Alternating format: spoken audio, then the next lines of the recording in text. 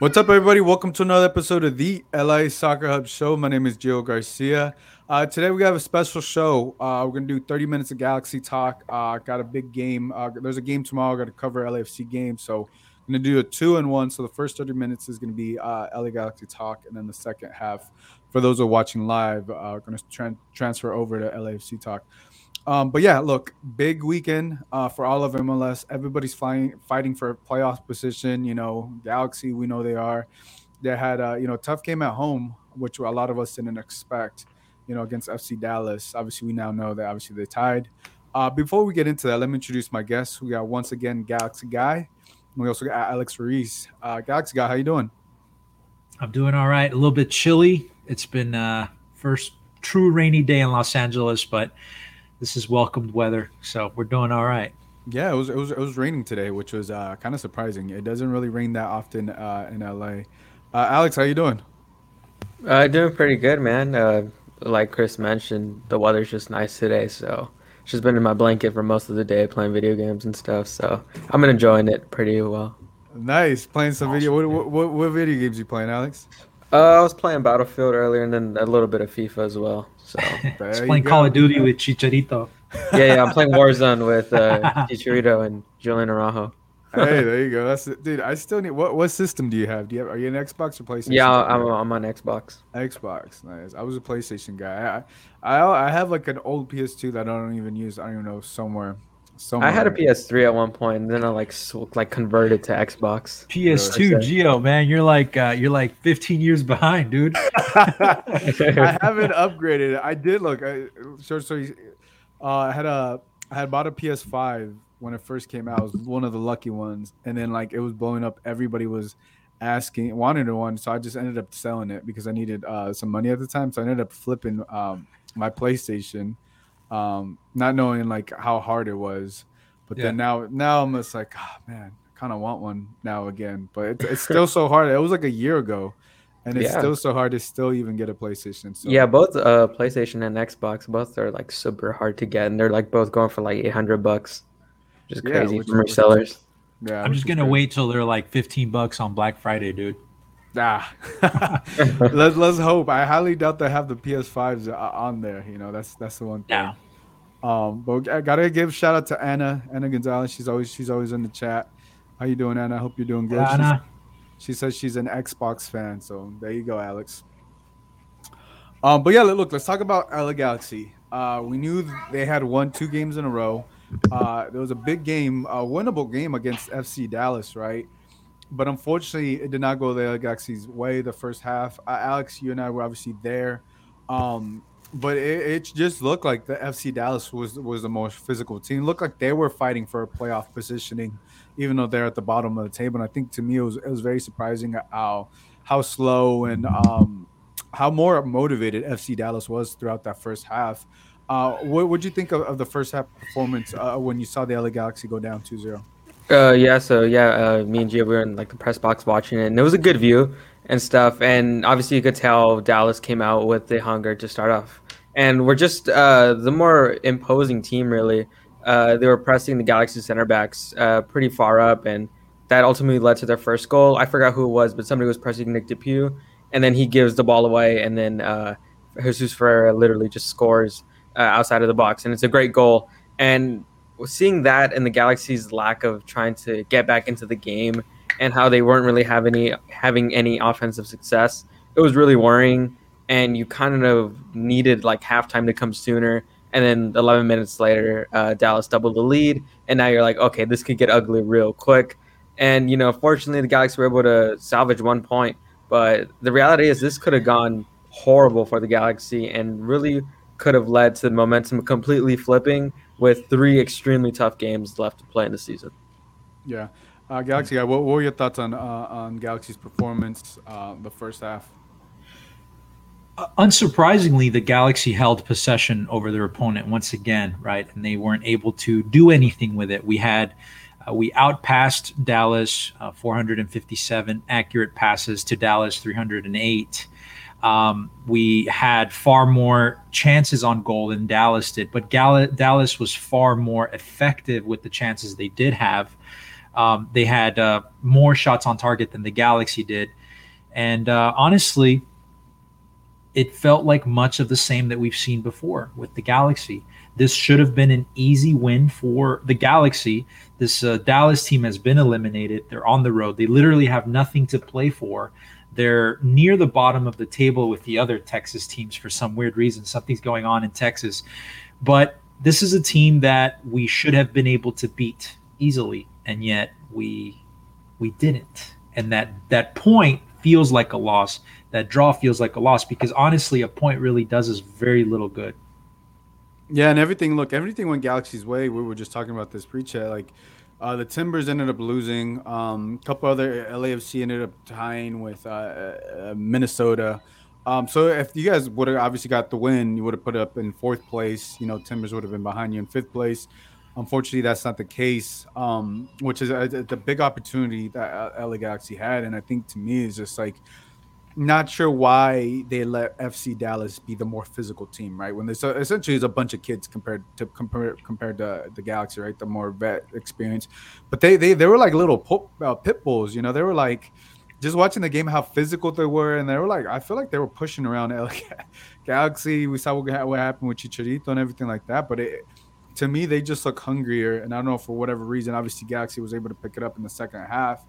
But then they fell short. And I'm with you, Galaxy guy. It definitely felt like a loss because you needed these 3 points. You could have got 9. You could have had 9 points in 3 games. Obviously, gets now the next 3 games of this final 6 games gets more difficult. Obviously, going to SKC tomorrow or Wednesday, it doesn't look likely. But moving forward, what are your thoughts on moving forward after this game, Alex? For me, it's just trying to find some consistency and really, I guess, trying to establish and really get to know the tendencies of your teammates because the playoffs are literally right around the corner, right? If the Galaxy, I think they'll most likely make the playoffs as a low seed. I'm assuming, and if they're going to be prepared to face some tough competition, and if they really want to compete and really make it down to the last minute, down to the wire, you have to use these 3 games to know how your teammates are going to play, what their tendencies are, especially when you look at the quality of the opponents. SKC, Seattle, and Minnesota, all 3 tough teams to play. And I think that these 3 games are extremely important in the Galaxy determining their tone and the momentum they go into with the playoffs. If I'm correct, the first seed gets a bye, and they're going to have 2 weeks off. So they're kind of their match fitness and sharpness isn't going to be at the same quality as the team that's consistently playing, like the teams fighting from 2 to 7 to face each other in the playoffs. The Galaxy just need to they need to gel well, right, in this last stretch of games and really try to come with at least 4 points because with 4 more points, I think they do make the playoffs. Yeah, and I think obviously we'll look at Galaxy. Let me pull up the table because I think the table is really important to see where the Galaxy are. Obviously, I mean they didn't move. They just pretty much just stayed. They just gained a point. Obviously, so you see obviously Galaxy in 5th place at 46 points. Portland was above them with 46 points as well. Minnesota below them 45 points. Vancouver 44 points, and in 8th place Salt Lake with 42, and 9th place LAFC with 41. But yeah, these last 3 games is going to change a lot of things for those the bottom last 4-5 teams that are trying to fight in. Even the teams outside looking in, it could definitely change. Galaxy guy, when you look at these standings, and obviously how difficult the schedule these last 3 games are. Are you with Alex, like at least 4 points to guarantee somewhat of a playoff spot? Yeah. So mathematically, if you look at the averages with every recent season, with the exception of 2020, right? Because 2020 was one of those weird seasons where it wasn't a full season. 48 points is just about minimum for a low playoff spot. 50 points seems to be the magic number that almost guarantees a playoff spot. So the Galaxy really needed those full 3 points from Dallas. The results around the league went our way, right? Just as exactly as we needed it. We needed Portland to lose to Colorado so Portland wouldn't get away with us in points. We needed Minnesota to tie LAFC, which they did, and we needed Real Salt Lake to drop points to Chicago, which they did. So the Galaxy, all they had to do was show up, play their game mentally, physically, beat Dallas, a team that has nothing to play for, and we would have been mostly qualified for the playoffs, at least in that fourth place spot. And, it would have given us a lot more breathing room going into the final stretch because, to be honest, SKC, I don't see the Galaxy getting any points there. Seattle, Galaxy's not getting any points there. It's going to come down to the wire, that decision day game against Minnesota United at home. And Minnesota, as you see there, is sixth place, just below the Galaxy. They have two really tough opponents coming up as well, Vancouver and SKC. Then they have to play us for the final game, which means it's very likely that Minnesota comes to LA needing to win in order to qualify. So you're going to have the Galaxy needing to win to qualify, and you're going to have Minnesota needing to win to qualify. So they're going to come here and lay it all on the line. They're not going to make it easy for the Galaxy. There's going to be a lot of sweating on decision day, that's for sure. Yeah, and that's the thing, right? They could have made it a little bit easier if they would have got the 3 points against FC Dallas, but now obviously you can't look back. You got to move forward from that, unfortunately. But I think, obviously we should also mention obviously Julian Araujo wasn't available because of yellow card accumulation. I know a couple times, Alex, you and I were talking about it, and we're like, man, some of those crosses, they missed some of those crosses inside. Obviously O'Neal Fisher got the start, but it wasn't the same. I think sometimes we saw some things where like, oh, maybe we thought about like, if Joe Araujo was playing, maybe that cross would have got in or something like that.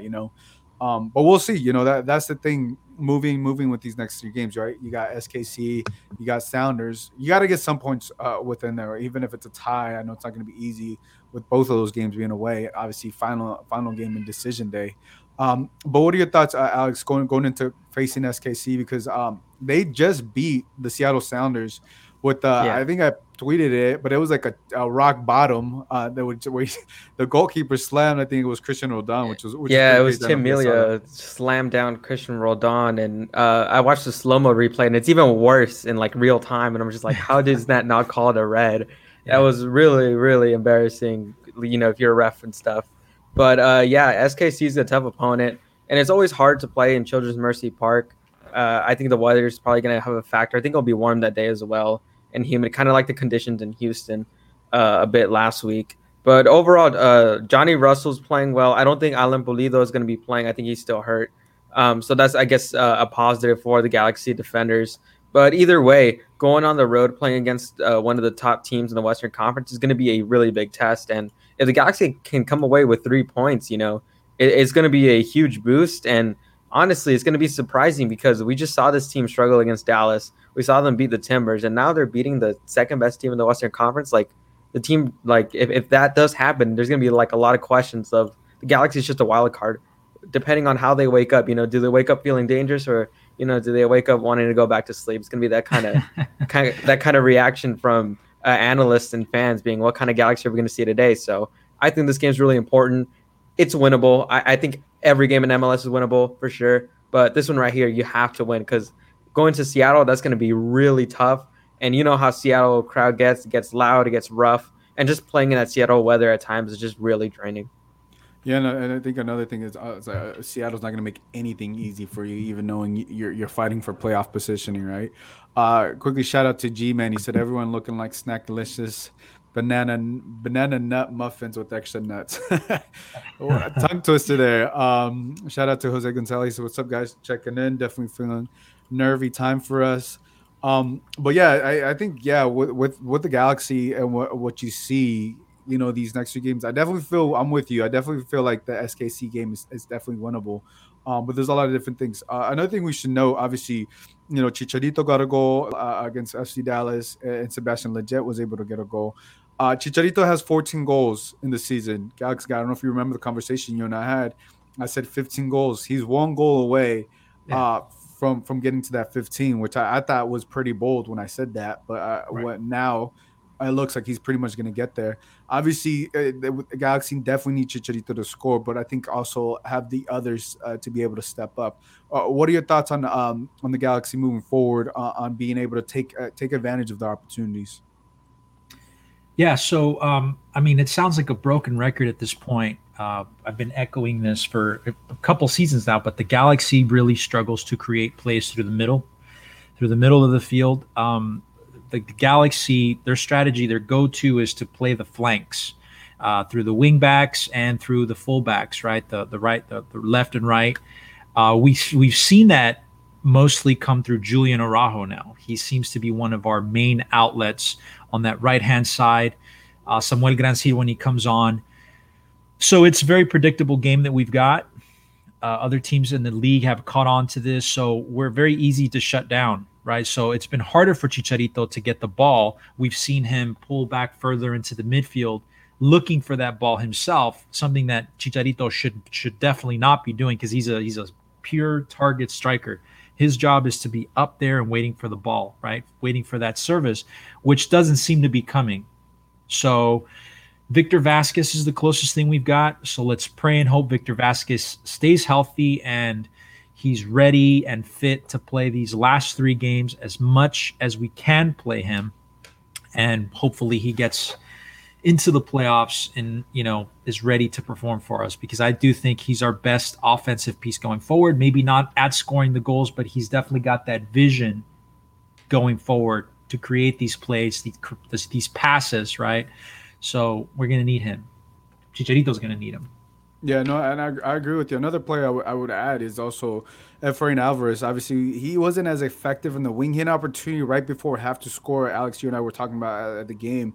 What are your thoughts on Efrain Alvarez could potentially do? Because we know Victor Vasquez may not last 60 minutes, but I'm also looking at Efrain Alvarez the same way Galaxy guys looking at Victor Vasquez. Yeah, Efrain Alvarez definitely. We've talked about it before. Very talented and special. Just the consistency is just never there, and that's really the one thing that's keeping him from breaking out as a player. These past couple of seasons, he's just not consistent, whether it be in his play or the minutes he gets. But we know that if there's no Victor Vasquez, he's going to be the guy to be called upon as that main playmaker. Because if we're being honest, it's just Vasquez and Efrain that can play like number 10s, and that's about it on this roster. Everybody else is striker, winger, midfielder, no real creative players. I mean, Sasha Kleshin used to be, but he's way past his prime to play that position anymore. But I like we've talked about before, he's definitely a better player off the bench, and he's impacted so many games this season coming off the bench. And I feel it kind of works in the Galaxy's favor a little bit, because in this last game, we saw Victor Vasquez come off at halftime, right? He didn't really have a particularly good game. And then you have Efrain Alvarez, who could possibly come in at that time and impact the game like we've seen many times this year through the bench, whether it be, creating a foul, creating a goal-scoring opportunity, creating, a penalty in the box or whatever. He's going to be important when it comes to this Galaxy's potential playoff run. Vasquez definitely is going to start at that position as, the creative player. And then if it's not working, I think it's perfect that to have Efrain Alvarez, coming in for the rest of the game, because the most Victor Vasquez is going to play is like 70 minutes at most. That's the most you're ever going to get out of him. So I think having Efrain Alvarez kind of come off the bench works in the Galaxy's favor, in my opinion.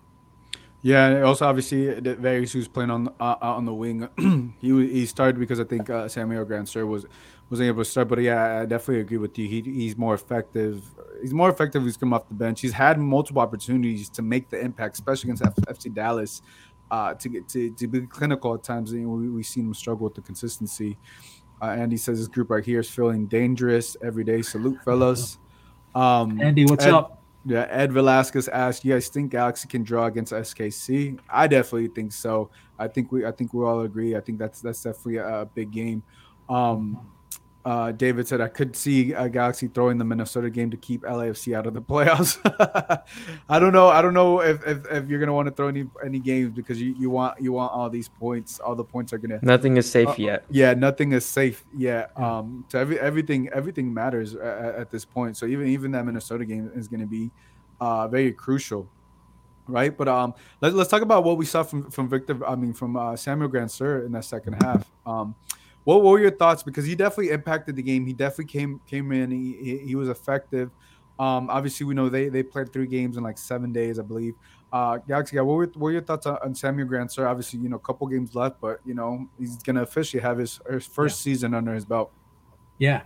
No, so the thing with Samuel is that he's a guy that injects energy into the team, injects energy into the game, right? He's a guy that hustles. And we saw this. He's not a defensive player, but we saw him on that Dallas breakaway. He made that sprint, tracked that attacker, possibly saved us from a third goal, right? That was individual effort. The guy is hustle. Now, Gio, you play soccer, right? You understand this. It's a different perspective that you have as a soccer player. Sometimes you're on a team and everyone's just low energy, kind of like the Galaxy was in that first half, and it kind of kills the game for the entire team. All it takes is one player to come onto that team and hustle. You see that and it just injects you with energy, right? You felt it. I felt it. I've been on soccer teams before where that's been the case. That's Samuel Grandsir. He came into this game, okay, and the team really needed that injection of energy, and we saw it. The Galaxy was a different team in that final, the final half when we had the substitutions. Dijon came on for Cabral.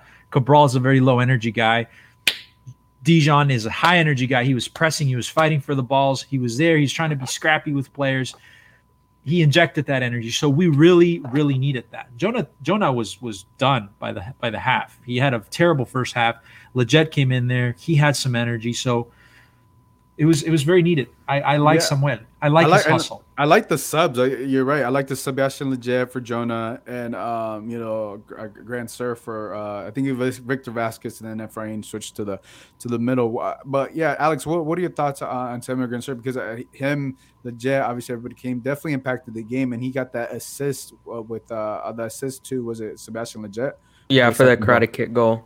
Mm-hmm. Yeah, but just saying, Samuel Grandsir has played every single game for the Galaxy and has been really crucial to what this team is trying to do when it's down behind, because that's really been the story of the Galaxy this whole year. They've gone behind so many times and needing to get some points and comebacks.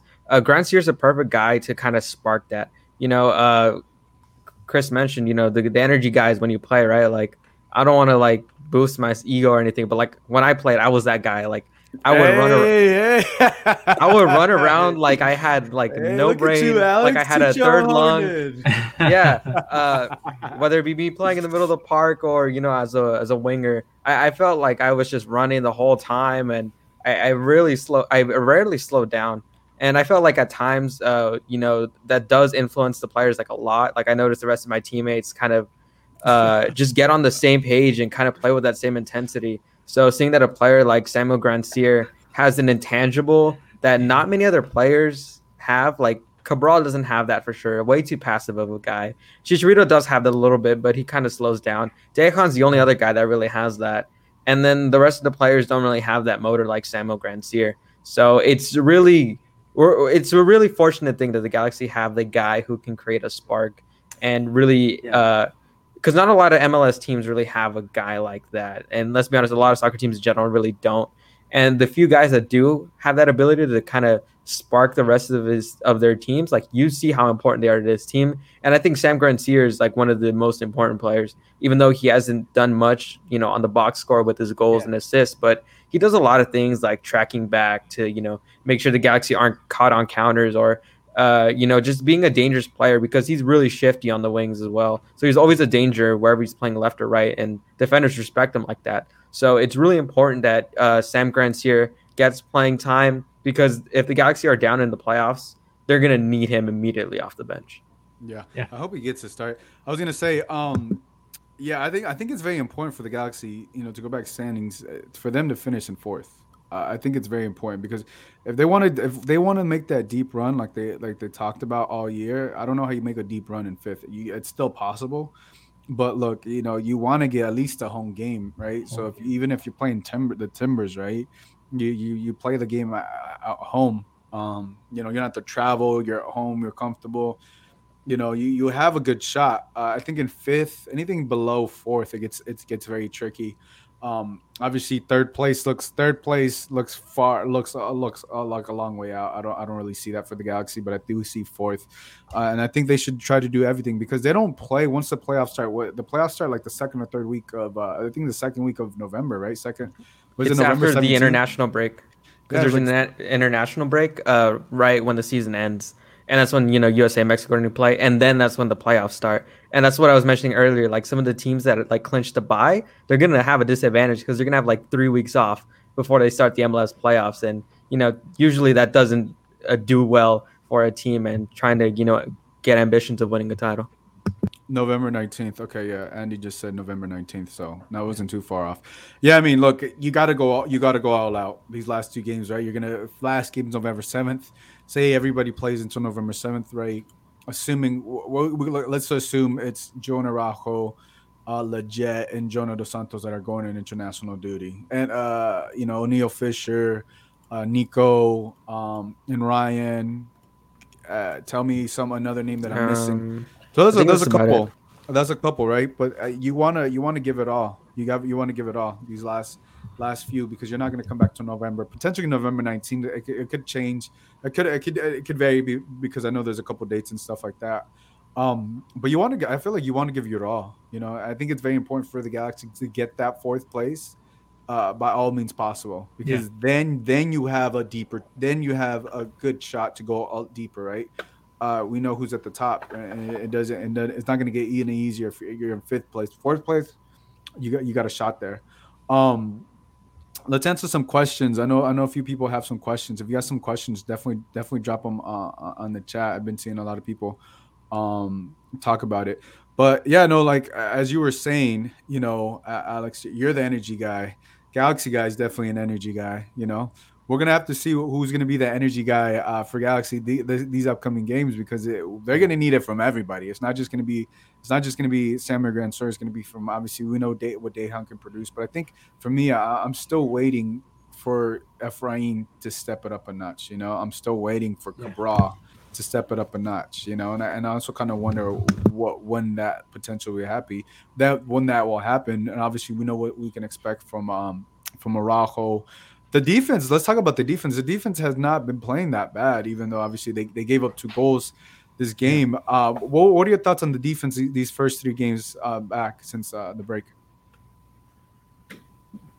Galaxy guy. Alex? Oh, you asked me. Okay.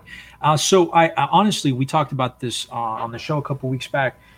The pairing of Nick Dupuy and Derek Williams seems to be a fruitful one. Mhm. They seem to work well together, right? It's they complement each other's strengths and weaknesses, right? Where Nick is more of a athletic guy, even for his size. He's very speedy, athletic. He's good with headers.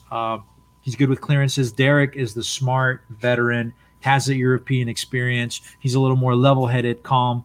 They work well with each other, right? He's not as speedy. He's not as fast, physical guy.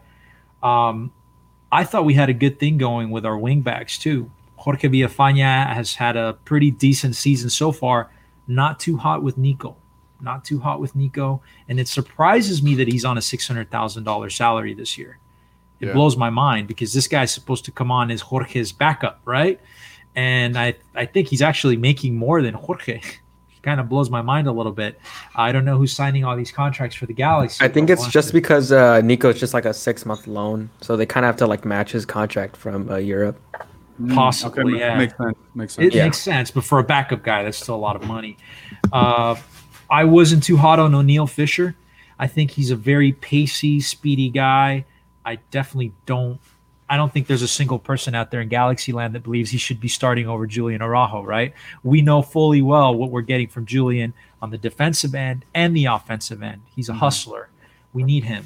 I don't think O'Neal Fisher played a good game at all. It might just be rustiness because he's not a starter, hasn't really been starting, played a couple games for Jamaica, but doesn't really have that match fitness, right? I would just add, it's like we know we're so accustomed of what we've gotten from Julian Araujo, so when we don't see a cross from almost half field, or we don't see some of the crosses that we've been used to, it kind of throws it off because Alex and I were talking about it like, oh, he should have crossed it, but we're like, if Julian Araujo was playing, and he might have crossed it. That's Yeah, he that's some of doesn't. the Julian doesn't think about it twice. He just does it. Very decisive. And just watching O'Neal on Saturday, I was like, he seems to be thinking a little too much at times, and I felt like he didn't want to play too ahead because I think he was scared of getting caught out by the Dallas wingers, and then also as well, he's a smaller guy. He's not going to win aerial duels, so that's kind of like a thing that's not too good about O'Neal, which isn't his fault because you can't really control that. But Julian is just a complete, defender, wing back, whatever you want to be. He's just a complete player. And, getting to see somebody else play in that position, you see how impactful he is. And that's why I think he's like the best player on this Galaxy team. Like overall, better than the whole squad. He's the top player on this team. For sure. Yeah, no, I mean, there's no question about that. G-Man has a question. He said, real question, is legit good luck or technique? I think he's referring to his goal. I would say, I mean, that was a hustle goal. I mean, he was right there at the right time. If you look at the goal, Chicharito, I wish I would have pulled it up, but Chicharito makes a run, and Leggett cuts through and sees the open space. So I looked at that. I looked at that goal, and I feel like that was all effort. That's my opinion. What are you guys' thoughts on that? I think it might have been a little bit of both. When you're outstretched that far, like Leggett did, and it's kind of like a half volley with the outside of the foot. It's a lot of skill required to do that, but at the same time, there's a little bit of luck, right? Mm-hmm. Mostly skill, but yeah, it was a very nice goal. Not a lot of players can do that. Not a lot of people can do that. So it was a good goal. All right, let's finish up here because we got a couple of minutes, guys. It was only gonna be a 30-minute episode. Sure. But yeah, look, the momentum is there. Obviously, it's unfortunate for them to drop points at home. Let's talk about these next 3 games or these next 2 games because by the time next Monday, we'll see. I don't know if we'll have a show on Monday because the Galaxy play next Monday, which is interesting. Seattle, and then Seattle. I've never realized I didn't realize until now it was a Monday because I'm so used to Wednesday, weekend game and stuff like that. These next 2 games, because we probably won't be on the pod, or I might have to do the podcast earlier. I think that's what we'll do. We'll do the podcast earlier. How do you feel these next 2 games against SKC and the Sounders, Alex? Obviously a little bit of worry, but at the same time, I'm confident this team's going to play up to the level of the competition. They've proven to do that time and time again, even when they haven't been good.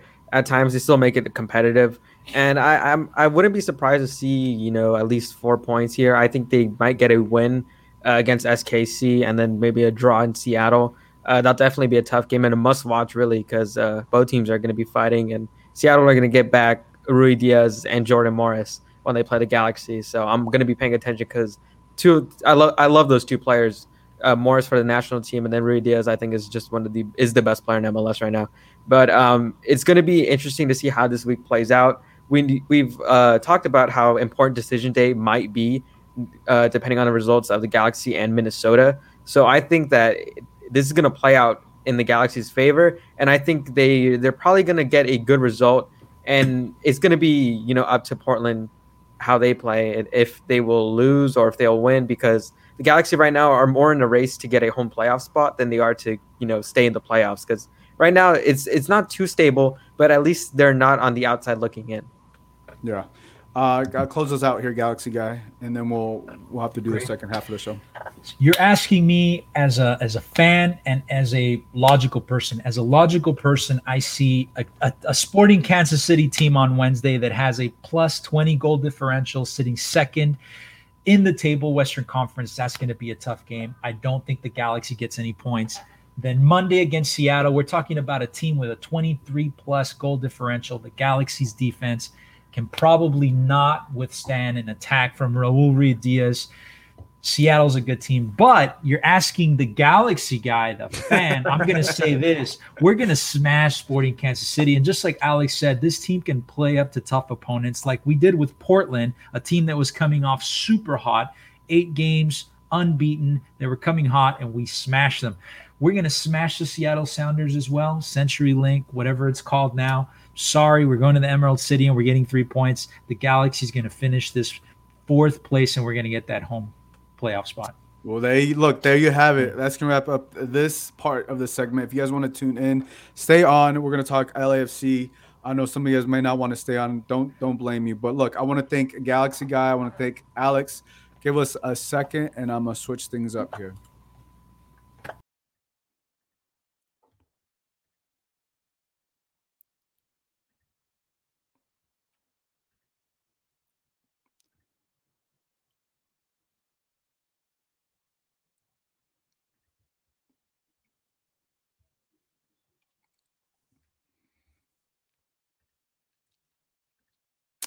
All right, guys. So we're here. We switch things up. We got these guys back. We got Back in Black, who's here with us from Voices of Black and Gold. We got LAFC Edge, who's with us. Fellas, how you doing? Back in Black, how you doing? Doing great. I'm actually surprised you have me back on your show after the last time. You know the way things ended here during the What? the What do you league. mean? I don't. Why would I not invite you back? I know I cost you a couple sponsors there with my drinking habits, but Look, I have to say I haven't touched the drink since. I'm just kidding.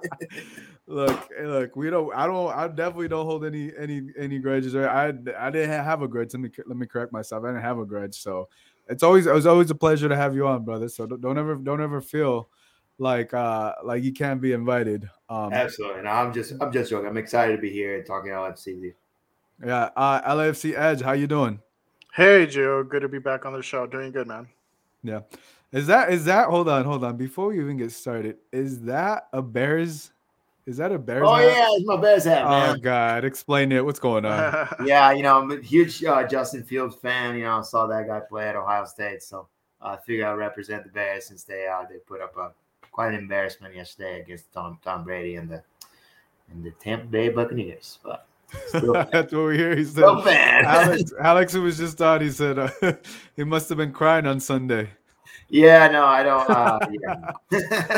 it got in. Nagy out. Let's put it that way. Which is a good segue for LAFC and everything that we've been going through. Yeah. Well, look, let's talk about it because big game this past weekend, big game tomorrow, right? This MLS schedule is just all over the place. Games on Mondays and Tuesdays, and I don't know. Can we just get it right? Can we be consistent for once, MLS? Like, let's have our set days. Let's have our set days. Hopefully next season, now that the CBA and everything was determined this year, let's have our set days next year. I think that'd be helpful for everybody. That's why we're not all over the place having games on different types of days. Let's talk about this Minnesota United game. Obviously, it's not the result any team wanted. Not the result. Obviously, you guys wanted 1-1. Edge, what were your thoughts on the first half for LAFC? I think all the fans felt that we got a little lucky, to be honest. That half felt like Minnesota was pretty dominant, and a few plays went our way where the didn't land in the goal. And but I think overall Bob Bradley went in with the defensive mentality, which is very rare to see. He usually comes in firing on all cylinders, attacking. But I think the strategy that he went in, being a little more conservative on attack, was actually a good tactic considering the types of injuries we have with players and how we lack a strong midfield. So, I understand that we didn't win and it hurts and it sucks, but I think with Minnesota being at home and the type of roster we have at the moment, it honestly wasn't the worst result we could get. No, and look, for like to your point, I felt like Minnesota was like the better half and the better team in the first half. I felt like at times LAFC was lucky they didn't concede. Back in Black, what were your thoughts in the first half? Yeah, it was a show of Reynoso versus our guys trying to catch up to him. I thought Chiqui Palacios and Raheem Edwards were just like completely lost, could not do anything against him. He exploited it really, really well. Several crosses coming from that side that resulted in danger against our net. It was very lucky that we didn't get scored. They also had a pretty nice open shot from the middle of the box from right outside of the box in the 25th minute. It was also Reynoso, very dangerous. So again, we got the first goal and it was a blessing for us because it seemed that the inevitable was coming, which was the first goal from Minnesota. So that goal truly changed the course of the game, and all of a sudden I thought, hey, wait a minute, we have a chance.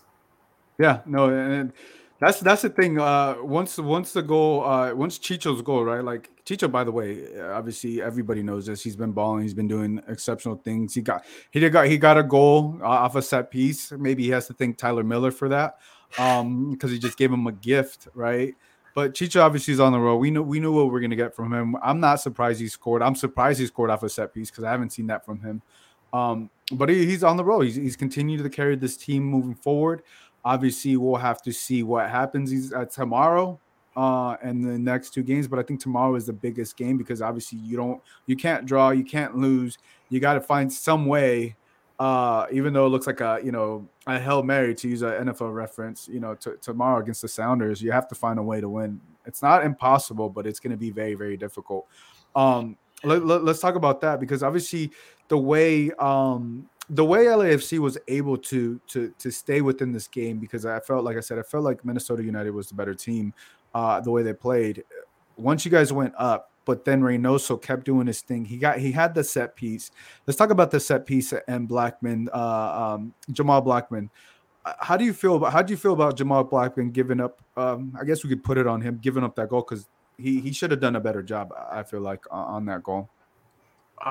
I have a hard time with how much he actually hits the ball rather than catches it. It reminds me of this Mexican goalkeeper, Conejo, who's like just retired, I think, last year at 40 years old or something.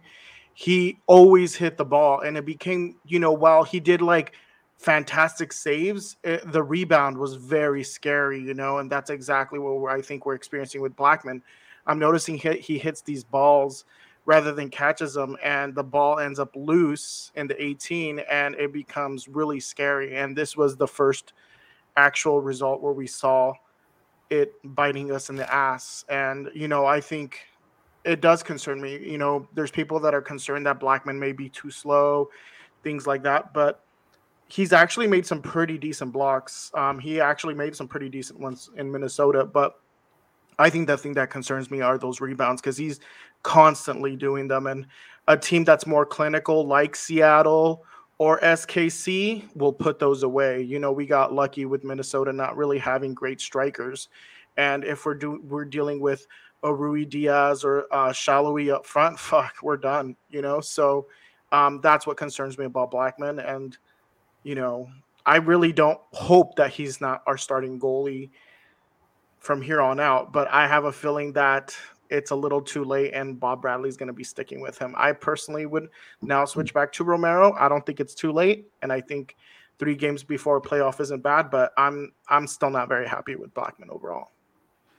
Back in Black, what are your thoughts? We're not going to make the playoffs, so I think at this point, that's true. We're just going to want 3 games to see if it's worth being part of our academy. An academy consists of more than one goalkeeper. In the Los Angeles Galaxy, they do it really well with a young guy in Klinsmann and an experienced European in Bond. So you can make it work with 2 very good goalkeepers, and both of them would most certainly get their chance and make the most out of it. At this point, I think we made the change. I would not have brought in when he was brought in, but since we did, I think we should give him 3 more games to see what he does. His saving percentage is better than the other 2 goalkeepers that started for us. Having said that, that's because he's been more under duress. The defense has deteriorated over time. The last 3 games against San Jose and against Minnesota, we'll keep the Dallas game aside. But those 2, he had 7 shots against him. He had 6 saves in each of them. So again, he's doing things right, but I will fault him for the goal, just like I said on Twitter. That was the only thing he did wrong. But it cost us another 2 points on the road that, again, if we put that second goal away and it's 2-0, I feel like there's very little they can do, and we get out of Minnesota with 3 points. It's a different conversation. So, again, we have to see 3 more games and see if he can put a complete game together where the saves are there and we don't say, oh, he messed up in this one play. Right. Let's play the replay. It happened in San Jose as well, right? Yeah, I got the replay. Going to be on toes for the second chance. Reynoso, good save by Blackman. Alonso!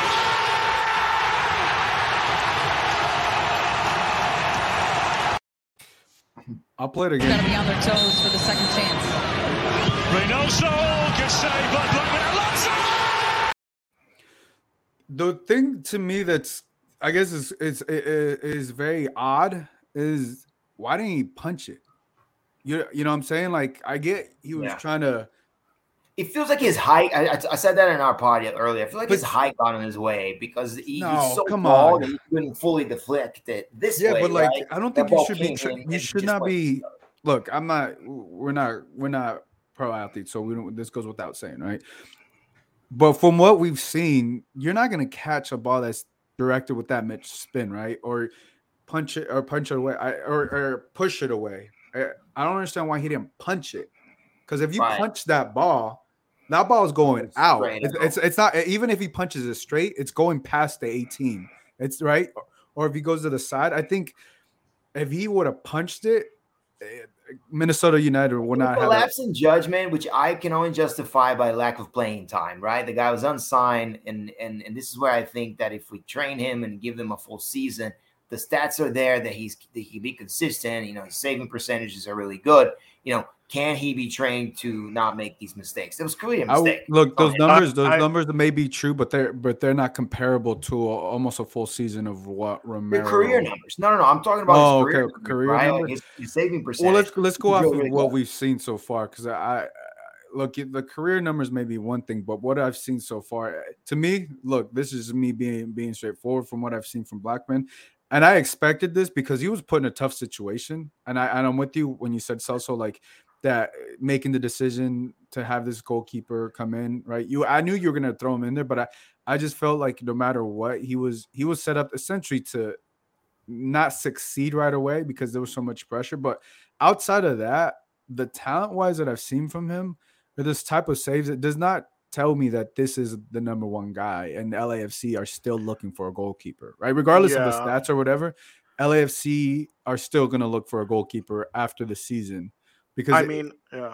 go ahead, Edge, because it's not convincing. I to me. mean, I'm like many are very upset with LAFC in that, you know, the front office has never really gotten us a prime goalie, a good goalie, an elite goalie. They've always been like worth under like $150,000, $400,000 at most, and it's like they spend all their money on these stars, but like, and then just put like a USL level goalie, and we're always screwed because of that. So if it were up to me, I want Blackman out end of season.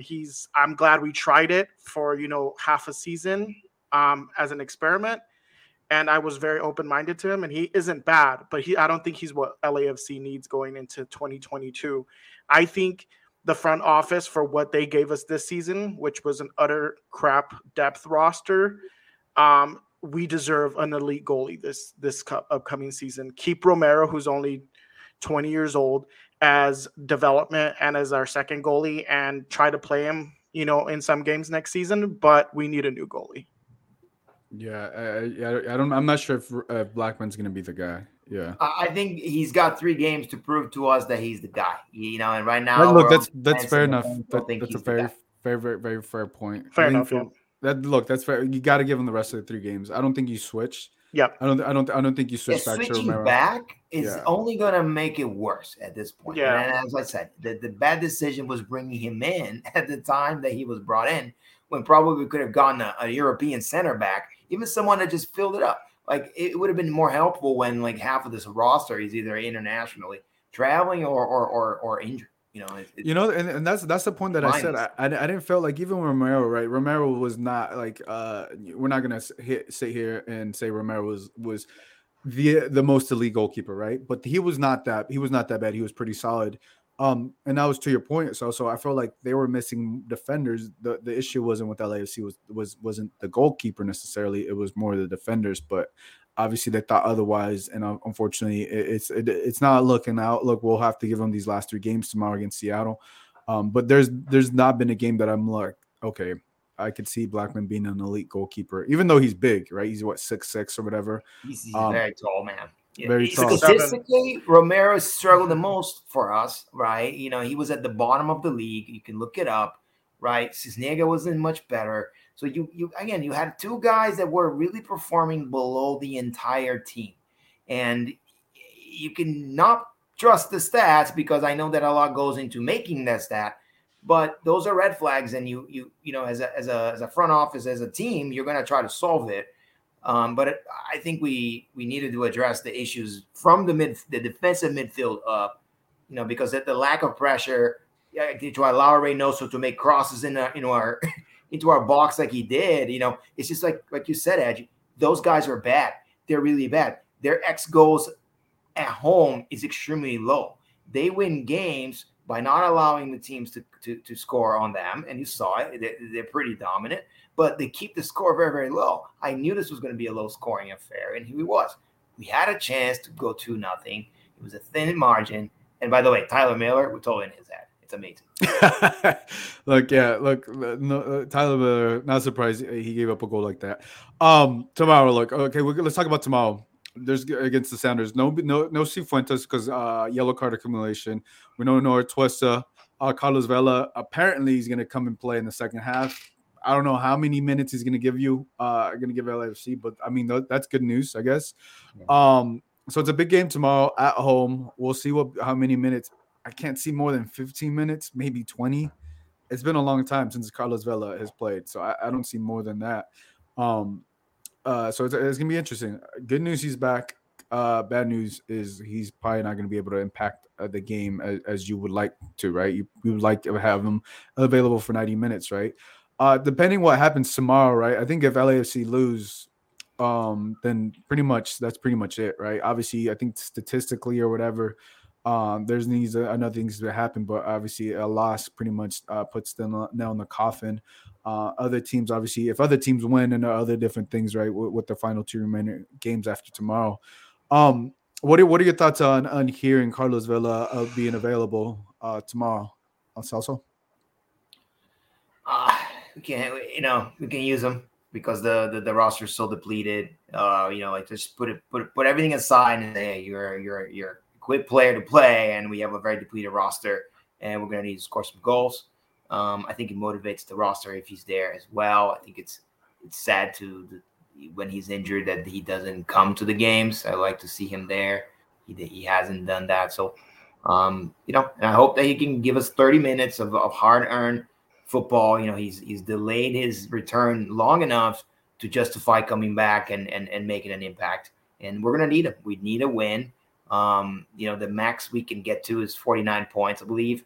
I don't believe we can capture 9. The max we can afford to lose at this point is 2 points, which means that a loss will immediately eliminate us. Yeah. Edge, what are your thoughts on Vela being back tomorrow? I'm excited, but at the end, it just depends his mentality. I don't know why he's coming back, if he's happy now or if he got his contract extension the way he wanted or his salary. I don't know what it is, but, apparently he's ready tomorrow. So I want to know what his mentality is going to be, and I think we'll be able to see a lot of that come, towards the end of the game on Seattle when he plays. But, it's going to be a difficult game for us, obviously, since our midfield is going to be lacking Cifuentes. We're going to be dealing with 2 USL players for our midfield, Crisostomo and Duke. And then we have Blessing. So none of them are really great holding midfielders. The closest is Crisostomo. But, once again, that's USL level. And going against, Seattle's midfield, which is utterly nuts. I'm very worried. I'm more worried about that than Vela playing or not playing, to be honest. But I'm hoping that Vela comes in and probably does something cool to help us out. I'm a little concerned about his pace and his age already.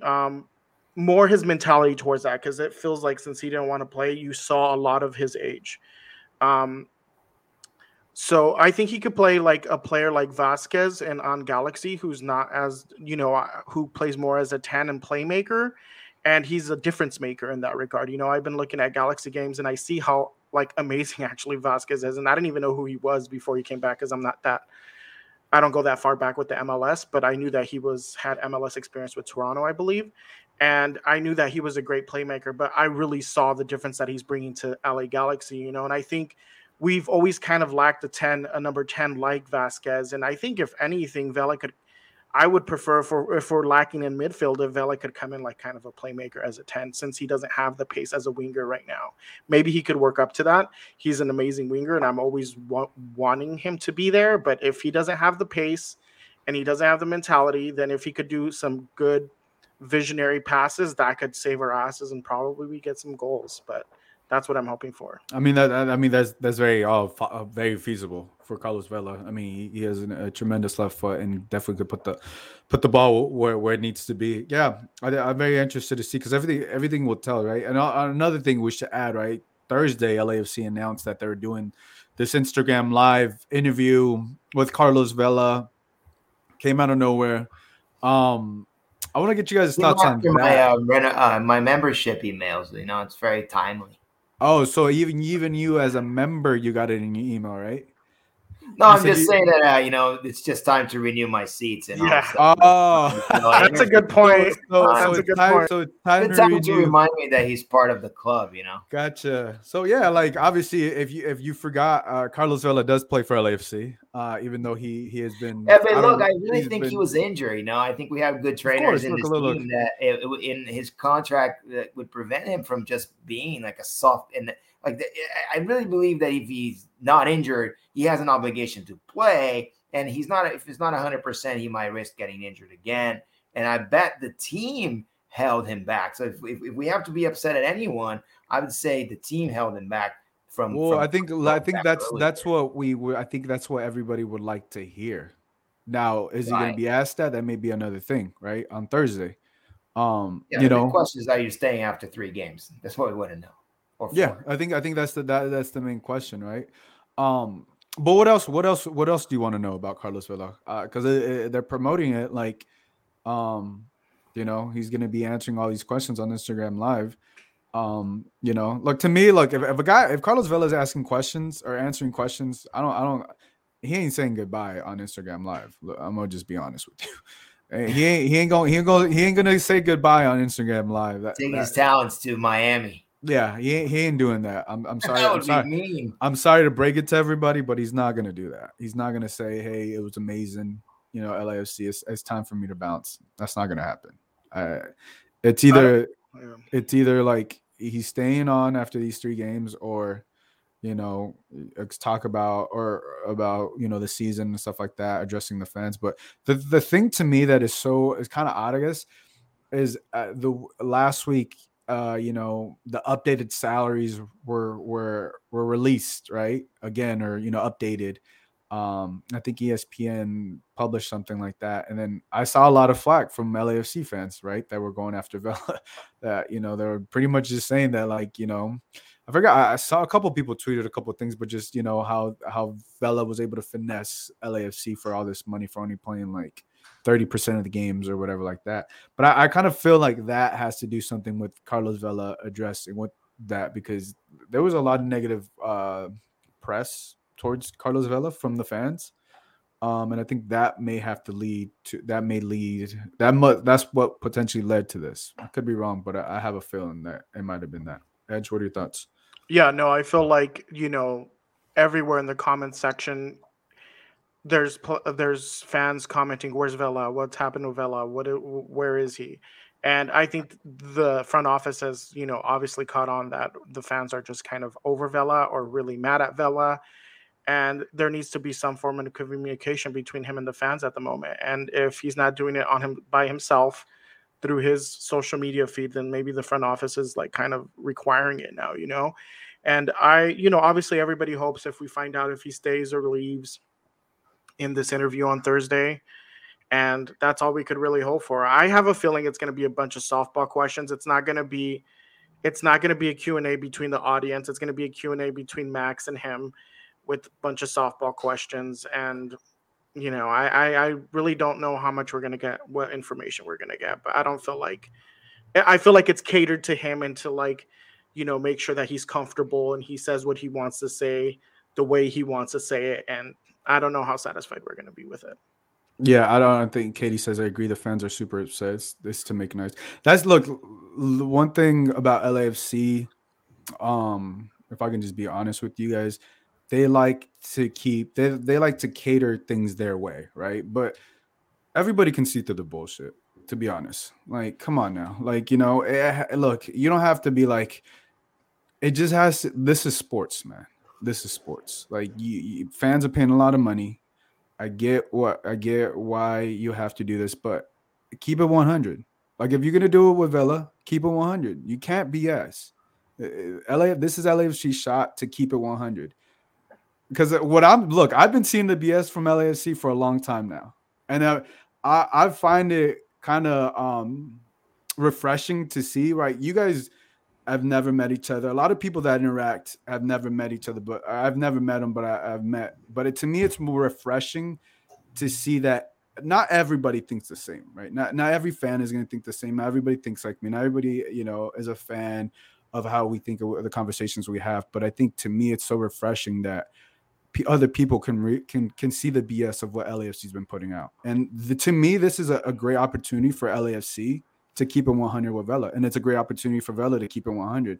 Because if not, you're going to keep spewing out the same BS LAFC's been putting out.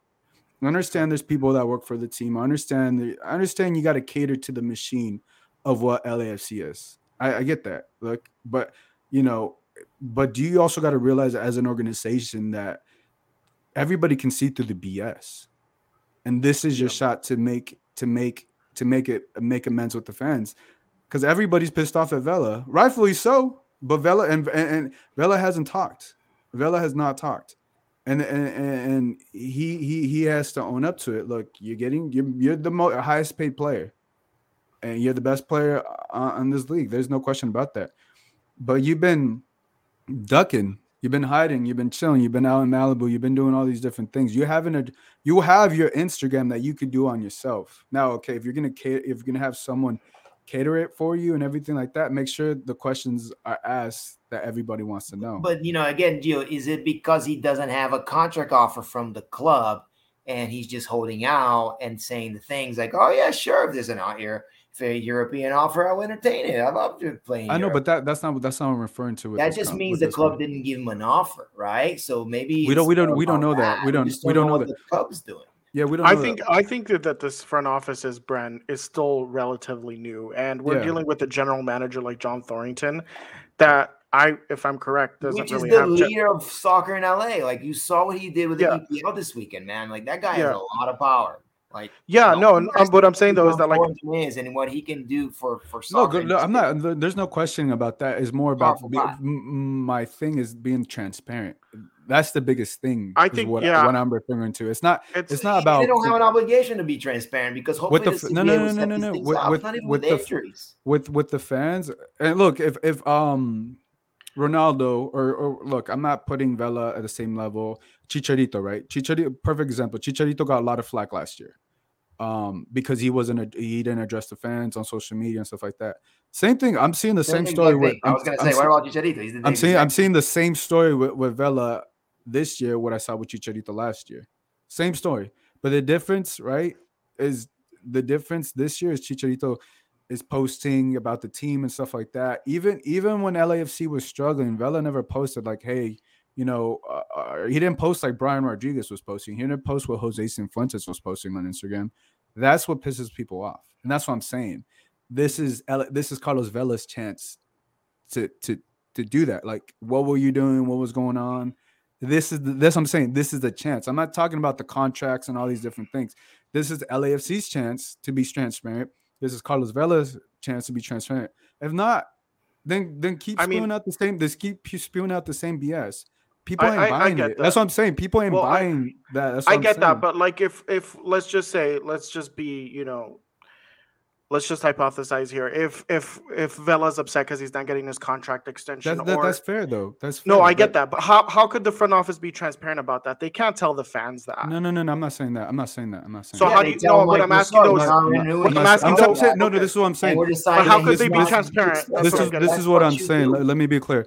To be transparent in this interview. Now, I'm not saying tell us that. Tell us transparency is. Tell us. No. Tell us. I'm not. No. Let me finish. Let me finish. People. Yeah, exactly. That's what I'm saying. This is a chance to ask that question and to wanna know then and there. I mean, if he doesn't, it makes no sense. At 35 days of a contract in 3 games, and if he's gonna go talk about Christmas plans and what he's gonna do in Cancun with his wife, like I will literally turn off and like, no. That's what, dude. That's what I'm saying. I think you're missing. It the has point. to be big news. This is what I'm saying, and dude, I just feel like he's staying. I don't know. There's no way. I think he's staying too, because you don't put that stuff there and you make it sound. If he's not staying, you put it on a Friday. You know, nobody's watching on your Twitter. You're like, oh, and that man, he's not staying, blah, blah, blah. And you go hang out with your family. By Monday, you already forgot about it. You know what I mean? Look, you don't make a big show on a Thursday after the biggest game of our season, which potentially can make or break our season, right? You announce some good freaking news. That's what I'm hoping it is. And it's going to be good news for some of us, right? Vela's staying for another year. Yay. Yeah, it just the message has to be straight up. I know we're out of time, but it's a mistake too. I would have signed a Twista for a DP contract and tell Vela bye. Good. It's been good for his service. That's the right move. Build from within. But Vela Twista hasn't missed the games, and you know we that's a whole different story. Games as well. No, he's missed a lot of games, and when he doesn't play, we're screwed. Our midfield is like doesn't know what to do. We have Arango. Like, by the way, tomorrow's gonna be exciting. We get to see B-Rod, Vela, and Arango play together. I'll be there for that.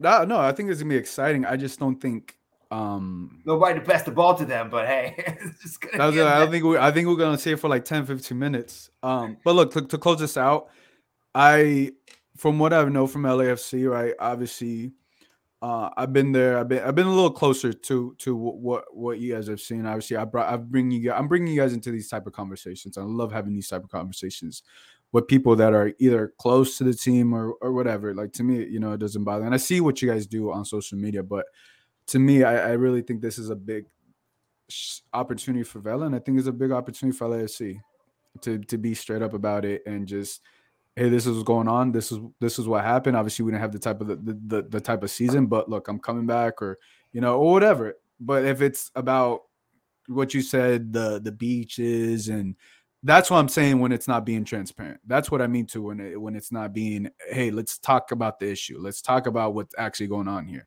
That's what I mean by transparency, and not about the I'm not telling you. I'm not saying, hey, tell me your contract. Tell me how much money you're gonna get. That's not what I'm referring to. I'm referring to, look, let's be transparent about this. We all know why we're here, right? Let's talk about it. That's what we're here for. Let's not talk about the vacation. Let's not talk about this. Let's sit here. Vela, what are you going to do? Are you coming or not? You're not? Cool, right? But I don't think he's up for the task to do this on a live, to say, like, it's been great, guys. I'm still undecided. If he I hope he doesn't pull off the undecided card, because that would be bad. Well, I don't think I've ever seen that. I don't think I've ever seen that, an interview where, like, it's a clear decision that, to me, that he's coming back. Could be an MLS retirement. I don't know if it could be that. Like, oh god, this is the wrong time to retire, and it would be the timing's just off. I think what I see, the outcome is Vela's coming back, and is going to do it through Instagram Live. It's a big announcement. I'm sorry if I ruined it. I hope I didn't, but I'm pretty sure that's I have no inside information. I think that's just my senses. There's no way he would say he's leaving on an IG Live. That'd be kind of petty. You know what I'm saying? Like, that'd be kind of weird. Well, or you can do it like Pepe did, send an SMS to your PR agent, and then all of a sudden he shows up in the injury report against LAFC and he doesn't say goodbye. Which one do you prefer? Yeah. No, let's worse. Tell me, man. That's Pepe. Oh my God, their social media team was all over that guy, and he left back door. Didn't even say goodbye. Come on, man. You know what I mean? Like, what do you mean, Pepe? He was there Saturday. He was there Saturday. I think that's pretty cool. I'm sorry. What do you mean by Pepe? Hold on. Let me read Katie's comment, and then we'll go. Yeah, go ahead. I was talking about Pepe and how he left. You know, basically said, "I'm not playing for Dallas anymore." And he did. He played Saturday. Oh, okay. He played against Galaxy. That's why I'm confused. Okay. Katie says he's not. Okay. Yeah, he hasn't left. Katie says he's not all of a sudden doing press if he's not staying, referring to Carlos Vela. This is to make fans feel better. Yeah.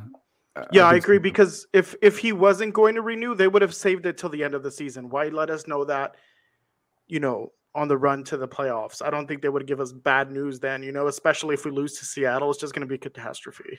Yeah. No, it's hey, he's coming back, and this is the plan. The thing to me is, I don't know, like, he's definitely getting paid a lot of money, right? It is. I think that the thing to me that really surprised me about Vela was he didn't address it. Like, you don't gotta hop on a press call, but like, he could have done this sooner. Just like an Instagram post, like, "Hey fans, I know it's not the type of season, but I'm here. Like, I'm here fighting with you guys." Or Celso, to your point, dude could have been showing up at the games.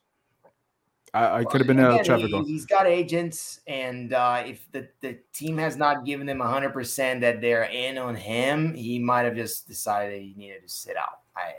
Look, fair enough. But I mean, Villa's not known for his personality, honestly. The fans kind of know he's transactional, and all I care about is if he's going to perform and renew. At the end of the day, like, whether he's addressing us or not is like, it sucks, but that's really just his personality. The Mexican fans know this. Mm-hmm. The fans of the Mexican national team, the way he doesn't play for the national team, and how, there's grudges there. So yeah, that's unfortunately his behavior and his characteristics that people don't seem to like. Yeah. And look, we'll see. Cause we'll see what happens. Cause look, I think you're muted. Amazing. Or am I muted, or can you guys hear me? Can you? I think we're good. Edge is muted. But no, look, I think to me, like, look, I understand LAFC is a new club, but you still gotta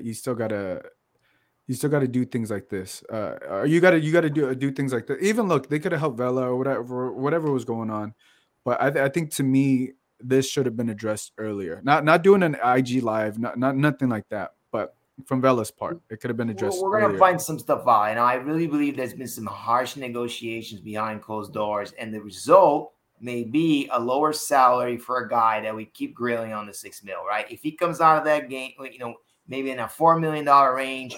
I don't think he's taking less money. He ain't taking less money to come back. Why not? I mean, the guy plays 30% of the games, and then he gets paid 30% of the money. Nah, because you know what, dude? Here's the thing. He don't take less money. There's nowhere for him to go. Do you have one room? I don't know. I don't believe that. That's so There's hard no for me to believe. $6 million offers there. Is the Galaxy going to pay $6 million? Do you know that to be true? Let's talk in facts. I don't know anything exactly. To be true, okay, let's end it there because when things want to come out, they come out. And I know, but I heard Real Betis wanted him. Yes, look, there's this interest there, but look, right. So he's not going to take less money. Is who? Who's that's a crazy thing. That's a crazy thing to say, Celso. That a man's going to take less money when he's the best player in this league. Chivas is the number one contestant. He's not going to the Liga MX. He's not going. Right. Because hold on. Celso, chill. You're going down a path that is taking us to down a hole. But like, it just, to me, look, let me tell you why it doesn't make sense. He's the best player in this league when healthy. The best player in the league is not going to take less money. He may stay at that salary, but he ain't going to take $4 million. Come on now. Whether the fans are upset about it, 6.4 based on whether the fans are upset, he's not going to take less money, dude. When there's other options, and neither is Chicago or any other team. Yeah, but look, he's not going to take less. I don't see that being a thing. He's going to take less. We should pay him less. I think the salary will stay the same. I think that Vela believes a lot in himself and his capabilities. And if you tell him, 2020 season, 2021 season performance, he's just going to be like, COVID, whatever. I'm still the best player in the league. I want all the money. Look, he got injured, but even with his injury next season, if he's able to stay healthy, it's a big if, right? This is a big if. Dude's over 30, right? Big if. But he's probably like, I can still do this next season. I can still do, and they know he can still do it. I think he believes in himself, and I think he thinks he could. He keeps getting hurt. Like, so again, it's like like once again, he knows he wasn't hurt. I mean, that's speculation. He got a hamstring, a blown hamstring. He knows he was. The worst injuries you can have as a soccer player. Again, The guy was really hurt. Allegedly, we got to speak. And he's looking for his next contract. He's not going to get $6 million again. Nobody can. I hope not. Look, it's not your. The good thing, Celso, is not your money.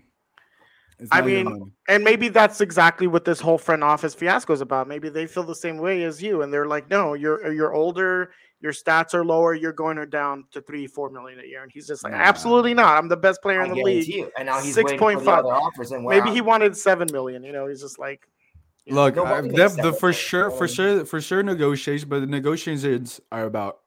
It's hard for him to negotiate to get more because of the season he had. Right. But he could also be like Vela's things like, you brought me a bunch of USL players. What was I supposed to do with that? That's the counter argument, right? But look, I'm based on pure talent. Carlos Vela's worth the money.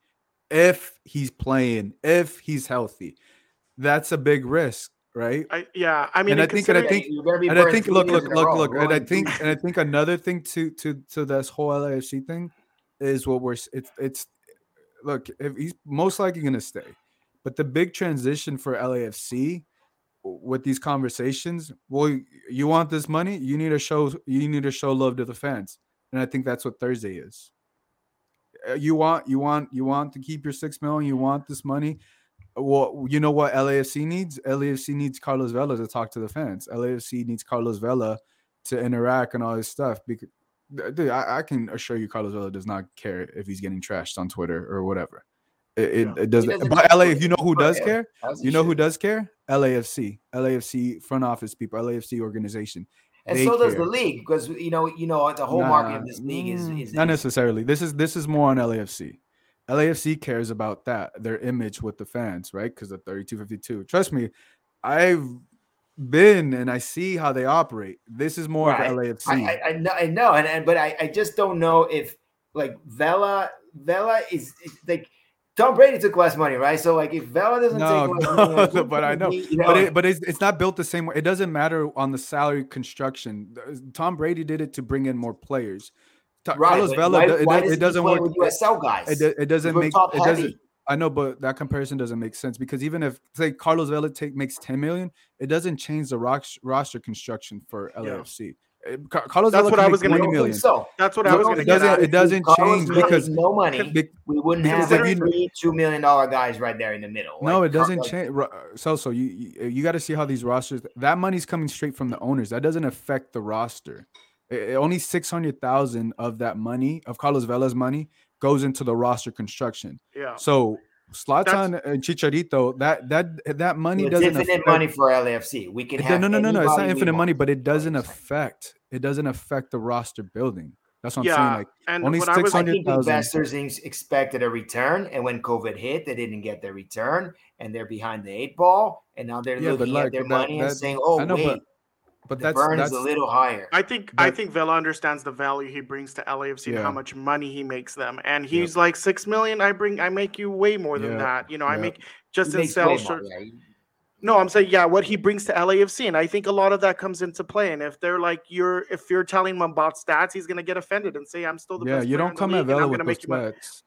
Yeah, and I think it's kind of stupid of the front office not to give him what he wants. I'm gonna be honest. I'm like, screw it, pay him $6 million. Stop trying to save $1.5 million. It doesn't affect our roster.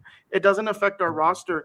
And you guys have billionaire investors. It's like, just stop fighting over this $1.5 million. Make the man happy and make him an MVP next season. Simple as that.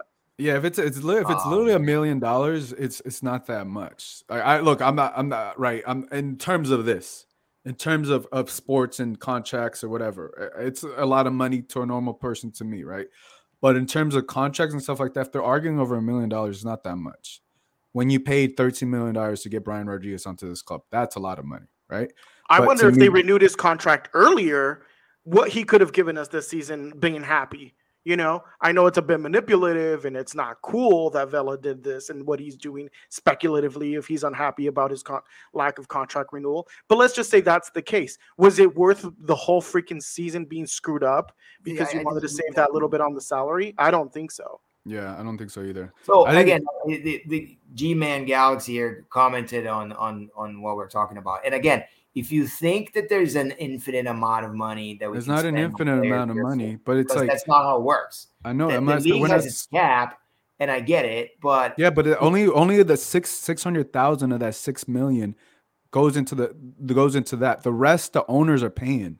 That doesn't affect the roster. dude, I know, but like there's still a line in there that says payroll, and you can't go over it. Otherwise, you over budget. But to be honest, projections. but to We be gotta- honest, I do recall because everybody goes down, and you can't I bring get that. good players to replace But- your middle of the crop. Like, But come on, but man, I like, do you're recall talking about 30.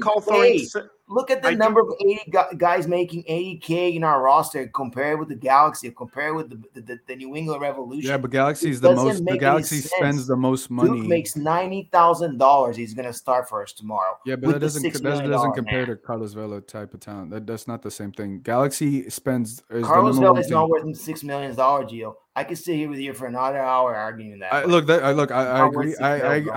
I like your take on that. And that's why I have And you this on. is why we're suffering, because Chrysostomo makes another 80K, and that's all we can afford.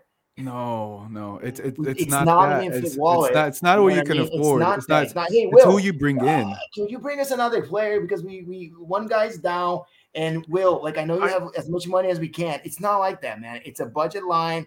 And Yeah, look, I understand. I get what you're saying. There's a budget. There's a budget within teams, but you're also talking about the best player. You're talking about the best player in this league. You're not talking about what is the best about him. A one season that he had Golden Boot.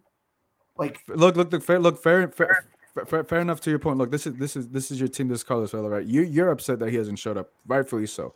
You should be as passionate as you are, but I think the other side you're missing too is like these negotiations. LAFC want him to stay, right? Carlos Vela knows this. Carlos Vela took a risk to come to LAFC. Took a risk. What kind of risk? Dude, he was coming to play where he came. What was it? La Liga, to be the first guy in a first intramural. Yeah, no, you're right. Back then, it was still a risk because we were a club. Right? So now the tables have somewhat turned. That's right. what I'm saying. The tables have somewhat turned. Now LFC need to take a risk on Vela, right? Because look, you're not as consistent. You're injury prone. That's the risk that LFC is taking. But to me, if LFC wants Carlos Vela, I don't think you pay him more than what you're paying him now. But if you want him to stay, you pay him what you're paying him. I mean, a great example is Altidore, right? Like, he's not even performing that great anymore, and he's one of the highest paid. And Toronto, year after year, and year after year, they're giving him the money because of what he brings to the team, and they were taking a risk. And I agree with Gio in that regard. I think I think LAFC needed to take that small risk and go with Vela and renew his contract as soon as possible at $6 million, what he wanted. And I think we'd be in a much better spot than we are now. We'll see. Look, we'll see. Look but at we're Toronto gonna find out. We're gonna find out. Pozuelo went down, and they can't do anything. Altidore is terrible. He barely gets in the field. No, I'm not saying. I think they're done for doing it now. But I mean, motto is what got them in that trouble. I know. I'm not saying that's what I want. Same exact issue as I want to ship Bob Bradley there. No. Make them fix that thing. Go with Vela too, man. Like, you know what I mean? No. All I'm getting at is that they need to take a risk. At least one risk. Celso, you're going to take one risk. You're going to learn a lot about LAFC after this. You're going to trust me. Well, this is why I'm being so vocal. You know what I mean? Because I want the opposite to happen. And if I believe if we scream loud enough, it's already happened. I'm sorry to tell you. It's already happened. It's already happened. If this man is speaking on Thursday. But if we get him for another year, I'll take it. It's a mulligan season. He's missed so many games. Farewell tour.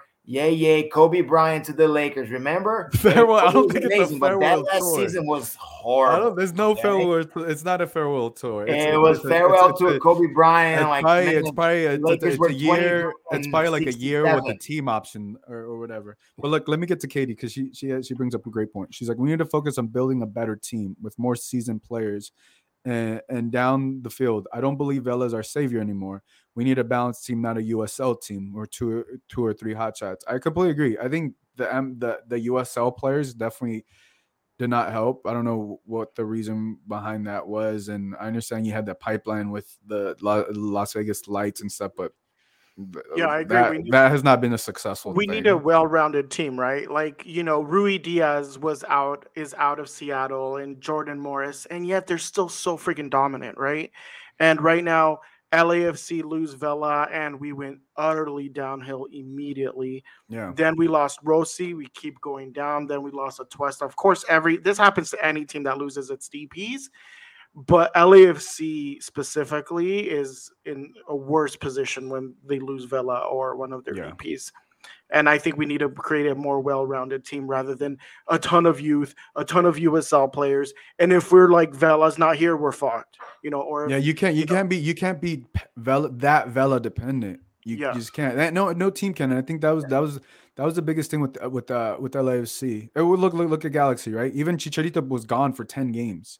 10 games, just as many as Carlos Vela. Immediately bought the one kid that had the big game against us. Exactly. He had a massive game, and that's all he did. Now he's in the bench, role player. Exactly, but LAFC didn't do that when they were losing. They didn't replace these type of players. They replaced them with USL players. That's the difference, Arango, right? But we had to get rid of again. To your point, if it's infinite money, right? We had to do all these roster movements. They didn't. No, I don't think. Get rid of Mark Anthony Gay and Baird.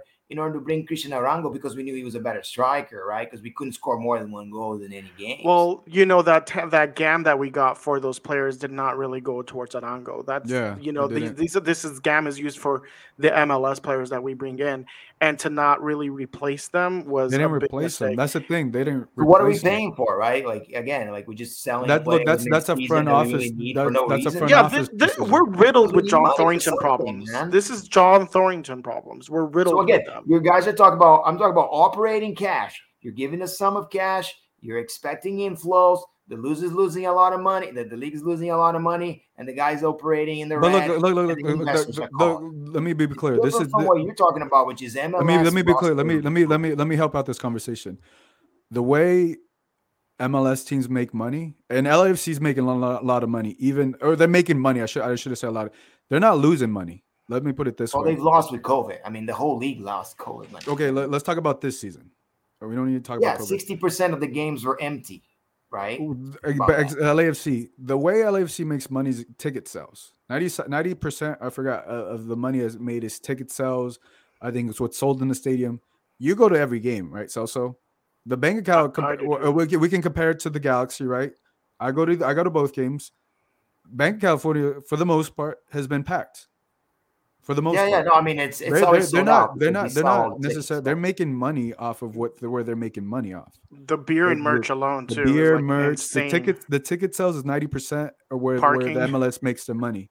As a league, it's different, but as a LAFC is making money this year. They're a lot of money. They're still making a lot of money. They're not losing money because Carlos Vela is not playing or whatever. The games are being sold, right? To me, it's right now. You need your superstar to come out and talk about all these different things, right? The machine is well run by the people at LAFC with the 3252. They did an amazing job. What they do with the 3252, getting people in the games, building the community, all that stuff is great. That machine is amazing. The machine on the field and producing these type of players, that's been questionable this year. When you're replacing players with USL players.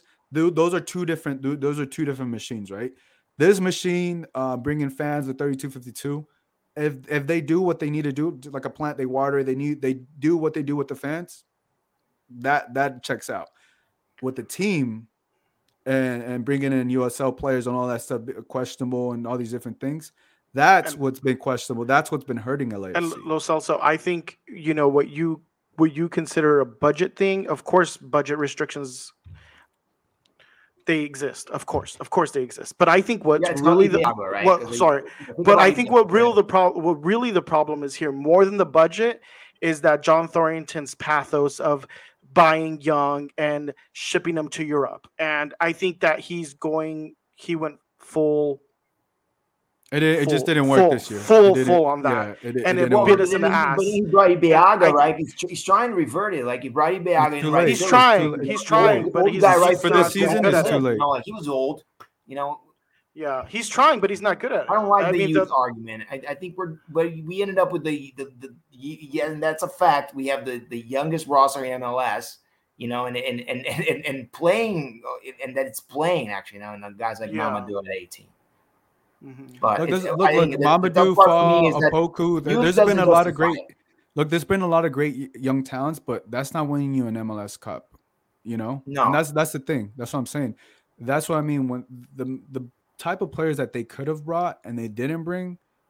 You know, to your point, how we talked about the goalie, they could have brought a center back instead of Blackman, right? They could have those decisions are what hurt LAFC this year, in my And opinion. and I think Thornton uses the COVID as a crutch. He's just like, oh, I didn't do good. Yeah, COVID. Budgets. Yeah, let's do that. Right. Let's work. Yeah, that's the problem here. And it's like, no, every team had these problems. LAFC makes a lot more money than all these other than Colorado. Look at how amazing Colorado's doing. Someone tell me how why we have Colorado's so many $80,000 guys in our roster. Then what is the reason? We're stingy because he wants to be the youth creator. He wants Yeah, to you be. He wants to develop these stars, and it's like this pathos It's hard. that got to Look, us. I don't know the New I don't England know the thought Revolution has process. like 6 guys over $1 million. We have 2, right? And 2 of the, and then it's Pancho Ginella. It's $500,000. Yeah, that You know, that guys all you that all don't really falls know on the that front we played office. MLS. Look, that all falls on the front office. I'm just saying, this year they didn't get it right, and it drastically. 2020, they didn't. I Do mean, it the right. big move We was got Bears. Moonwan It was and just Corey not- Baird. Look where we are with them. That's what I'm Yeah, saying. we 2020 and 2021 they didn't do it right. So I'm over Thornton. I'm over him. Bob Bradley could only do so If we much won with. the CCL last year, we probably would have thought a little bit different, right? Like it was one game, all of a sudden you win the CCL, and you kind of think yourselves, okay, this was a successful year. You know, Vela played too, so I don't fault 2020 because it was a messed up year, and at the end of the day, we actually did a deep run in a very, very tough challenge, tough tournament. The Leon No, I mean game. they finished the year. Look, they finished the year off strong. They finished to it the strong, USL, looking to the like number USL. 1, man. You know what I mean? So all I hope for, I know we're going way over. All I hope for is that we have a 3-game, streak here. I'll take it if we get out of it with 7 points out of 9 and barely makes the playoff or miss the playoff by a point. I think it would be a good season because at the end of the day, we tried, and I don't know about that. It sucked. We're going to recognize our errors. Listen to me. This is why it's important. Making the playoffs is just a luxury at this point. You don't want to go play, SKC at SKC and get your ass kicked and call it a season that it was better. Just let it be. You know what I mean? Like did what you could. It was too little, too late. I think at this point, like I think we know what LAFC is, right, as a team, right? The expectations are high was to win MLS Cup, and I to start of the season, I was like, they have a shot, right? They really have a shot, right? To see it, they had the limited turnover, just a couple pieces here and there. They had a shot, but unfortunately, when things started to unfold and different things, I really felt like just only bringing Corey Baird was not enough because to me, how I compare LAFC and the Galaxy, I compare them to the Sounders. I compare them to how they roster build, right? And that's when I saw the roster build of LAFC compared to the Sounders. I was like, how are they going to beat this team with this kind of roster? What additions, right? And it's not there yet, right? This offseason, you need, I think, to me, the biggest thing, and I don't want to give up on LAFC. And I also want to bring this up too, is that I blame the fans too. I blame the fans because it's the same problem that the Mexican national team has, where one player is pretty good, let's just say really good, and they make him like the biggest European star to be. And it's like, no, let's calm down, okay? Mark Anthony Kaye at that time was built to be like the new European star and, blessing the same thing. And it didn't work out. And I saw that. I was like, these guys are good, but I don't think they're MLS Cup good.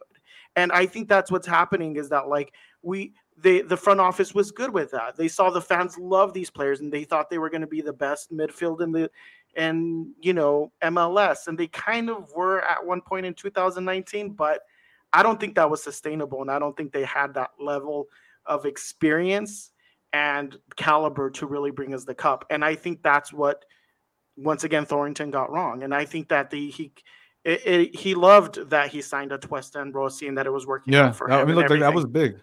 Yeah, that was big. But I still don't think we ever had the best team. 2019 once again is always the exception to this. Mm-hmm. But we weren't able to perform, and we didn't win the MLS Cup. And there's a lot of factors that go into that, of course. But Yeah, at the Yeah, back. and I still don't think we've had the best team, and we still don't. We're far from it Well, we now. definitely don't have the best team right now. Too many. Yeah, Yeah. we're far from that now. Of Raheem course. Edwards, improvise forward that plays back from. You know what I mean? It's just too many improvisations, too many projects, too many third guys that came in the middle of the season, like a Chrysostomo that didn't really understand the system. Again, I love the fact that these guys are coming in right off the bat, getting experience. They're gonna be, contributors in this roster. They are the next generation of role players for Los Angeles, right? But now we need to come up with the big boys that are really going to make the plays, the last pass, the Carlos Gil kind of pass that gets someone open. Hopefully it is Vela. I think he can evolve into that last passer kind of person that you talked about a little bit earlier, Edge, because, we saw a little bit of that earlier between him and Moon One, finding people open in space. He draws a lot of attention, so it could be the solution for him that, now that he doesn't have that kind of pace, set the other two players up, put Rodriguez opposite to him, and now Arango in the middle is kind of a dominant presence. So again, maybe Rossi was the odd man out. Maybe that's all we needed. Like Rossi goes out, and now we can solidify our team from the back forward, right? Because we have the top three. And again, everyone, including MLS, wants to see Vela, Rodriguez, and Arango play together. It's an exciting. I think we want to sign up for that. I think Vela will be the perfect for the 4-2-3-1. To be honest, the number 10 and the 3 right up there behind Arango. I think that's the spot, and I think we need two defensive midfielders. Which I've been not a big fan. But Bob never does 4-2-3-1. Well, look, let's just so I can so we can wrap a bow on it. We went way over, but look, I think this was a great conversation to have. Celso, I love that you're passionate. I love that you have your point, and like I said, man, we're not gonna cancel you here. We're not gonna cancel no you cancel culture here. No cancel culture here. Look, you can be honest. I love it. But look, the one thing I hope to everybody that's watching this and to the people that are going to be tuning in and listening to this on this second half of LAFC, we can keep it honest. Look, I don't work for LAFC. I don't work for LA Galaxy. I have no ties to them. I keep it honest. These are my views and what I see. Those are Celso's views. Those are Edge's views, right? At times we may agree, we may disagree, but I hope that out of listening and watching this, you were able to at least learn a little bit about something, about how things are operating and stuff like that. Because look, MLS is a very tricky league to learn and stuff like that. But now, 4 years in, I feel more comfortable now. I know what like TAM, GAM, DP, right? These are all like foreign languages to me, and maybe to some people, and that's why they tune in, right?